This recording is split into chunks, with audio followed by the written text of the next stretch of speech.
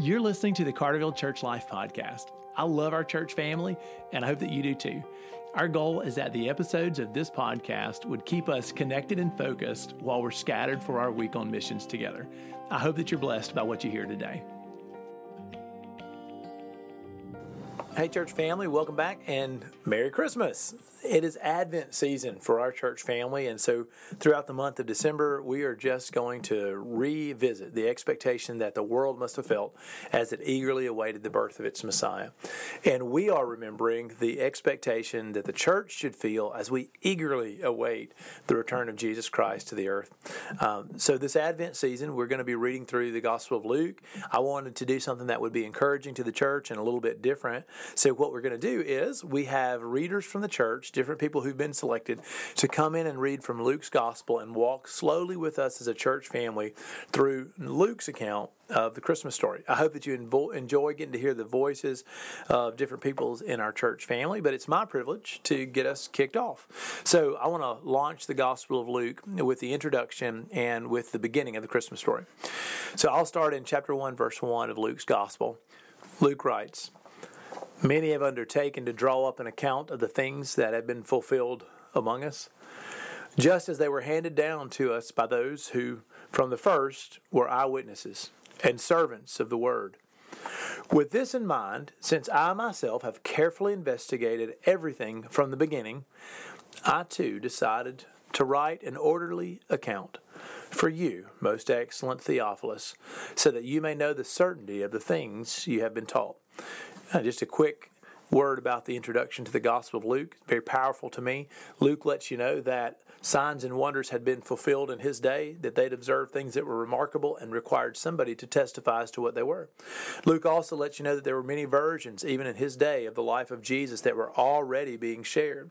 And so he thought it was a good work to sit down, to consult with eyewitnesses and primary sources, and to be able to reconstruct what he called an orderly account of the life and the ministry of Jesus Christ. He's writing for someone named Theophilus, whether that was their real name or just a title that was used. God lover of them, we do not know. But Luke introduces us to his gospel, letting us know that he's putting together an orderly account. And so we can know with certainty the things that were being taught about Jesus. And here's how that account begins. Let me introduce you to two characters, to Zechariah and to Elizabeth. Verse 5 says this. "In the time of Herod, king of Judea, there was a priest named Zechariah, who belonged to the priestly division of Abijah. His wife Elizabeth was also a descendant of Aaron. Both of them were righteous in the sight of God, observing all the Lord's commands and decrees blamelessly. But they were childless, because Elizabeth was not able to conceive, and they were both very old." As the Gospel of Luke begins, we're introduced to two characters who have served the Lord for a long time, and I'd like to walk through their character sketch. It'll be fully developed as the days go on by other readers who join me, but for today, let me show what Luke has revealed to us. First, we know that there's a priest named Zechariah. And second, we know that he has a wife named Elizabeth. Both of them were descendants of Aaron. In other words, they would have known themselves to be the descendants of the high priest, and it seems to us in this text that both of them have devoted themselves to being separated for God's sake, to be holy for the Lord. Like both of them appreciated the sense of calling that their family had inherited. So that's notable. We also recognize that Zechariah was a member of the priesthood according to the division of Abijah. That's probably just a reference to the chief priest or to the group of priests that governed his shift. So the priests were divided into 24 shifts, and they would each come and work their rotations in the temple, relieving each other. And then on the major feasts, they would all come together. Another thing that operates in the background of these first verses is in verse 5, it's just a time marker for Luke, but I think it's more important than that. In verse 5, it says, "In the time of Herod, the king of Judea, there was a priest."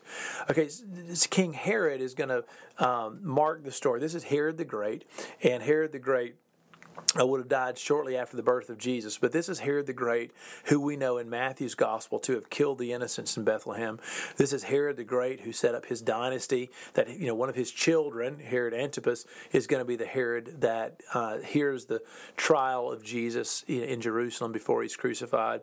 So in the shadow of this strong, powerful ruler, Herod the Great, a man who was not devoted to the Lord in any way, shape, or form, we are introduced to this elderly priest and his faithful wife, both of them descendants of Aaron. This is what else we find about these two folks, who are sort of a small and unimpressive source of righteousness, even in the face of this great cloud of political power that would have surrounded Herod the Great. It says in verse 6 that both of them were righteous in the sight of God. That's a beautiful encouragement for our families. They observed all the commands and the decrees of God blamelessly. So both man and wife were fully devoted to the Lord. What a great family to eventually get to raise John the Baptist, to set this child apart for his future. And I just want to ask us, young or old, all across our church family, man, how powerful will it be in our households if husbands and wives, for those of us who are married, and those of us who are single, as you govern your household, if we'll be devoted fully to the work of the Lord, that we'll keep His commands blamelessly, and that we'll love Him well. But the thing that I want to point out to you is that in verse 7, the stage is set with a sense of emptiness or hopelessness for this couple. And what I mean by that is the text tells you that even though they loved the Lord and even though they were faithful to God, they were childless because they couldn't conceive. And then it says this, and they were both very old. And it's almost as if the text wants you to know that the thing that they've been waiting for was a child, and it looked as if their prayers would never be answered and they would never be heard. Maybe they've even given up, because after all, they are very old. So there's a few things that I want to encourage our church family by with this very short reading. The first thing is I do want to encourage you to be devoted to the Lord, to be righteous, like to love Him and obey His commands, like be a person that He could look down and use, just as He found Zechariah and Elizabeth and used them for His glory. Be somebody who's trying to walk with the Lord, that's trying to obey His commands. Be somebody who delights in the Lord, whether that's in your youth or as for this couple, even in your older age. Another thing that I want to encourage everybody with here is that, listen, life wasn't perfect for Zechariah and Elizabeth. I don't want to make too much of it because I don't know how they felt or how they responded to their circumstances. But Luke tells us that on the one hand, they were very righteous, but on the other hand, they were childless, which it seems to set this up as if that was a disappointment to them, that this is something that they had grieved. So I guess you could say that from their perspective, even though they were faithful, they didn't get all their prayers answered the way they wanted them to. Their life didn't look perfect as the cookie-cutter family on the outside. And maybe that's you. Maybe as Advent season brings us into December and you're anticipating the return of Christ, you're also thinking about a few of the things that maybe feel like disappointments for you, things that aren't working out the way that you'd hoped. And maybe you're tempted to look up at the heavens and say, Lord, I've been faithful to you, haven't I? And so why hasn't everything worked out? Well, the Bible is filled with stories of people who were faithful and could not see the full picture. And from our limited perspective, sometimes it looks as if the Lord hasn't answered our prayers when in truth, He's answering them in the right way. And you're not alone. He hears you. So this story begins with this sort of shadow of hopelessness. They're old. They're too old to have kids. This is going to be impossible. Of course, we're reminded that nothing is impossible with God. But the thing that I want to draw out of here is that this couple may have been older, but they were not done. So if you look at our church family, we've got a terrific population all across the spectrum. We've got fantastic youth and children. We've got great young adults. But we also, in my opinion, have a wonderful group of our senior adults, of leaders who followed the Lord for a long time. And maybe there are some unique challenges that approach us in our senior seasons of life where we feel like we're done or we're tempted to think that God's through using us. And I just want to point out that as the Christmas story begins, it's launched from the perspective of two folks who the Bible describes as very old. And these are the very people that God's going to begin stirring in to start the Christmas story. So no matter how old you are in our church family, I want you to recognize that God sees you and He wants to use you today. So I want to encourage all of us that we would be the Zachariah and Elizabeth today, that we would be women and men who are faithful to the Lord, who love the Lord, who are devoted to the Lord, even when it looks like some of our prayers aren't being answered the way we want or as quickly as we want, even when we feel like things aren't working out, that we would be totally committed to the Lord no matter what. And just recognize that we never retire.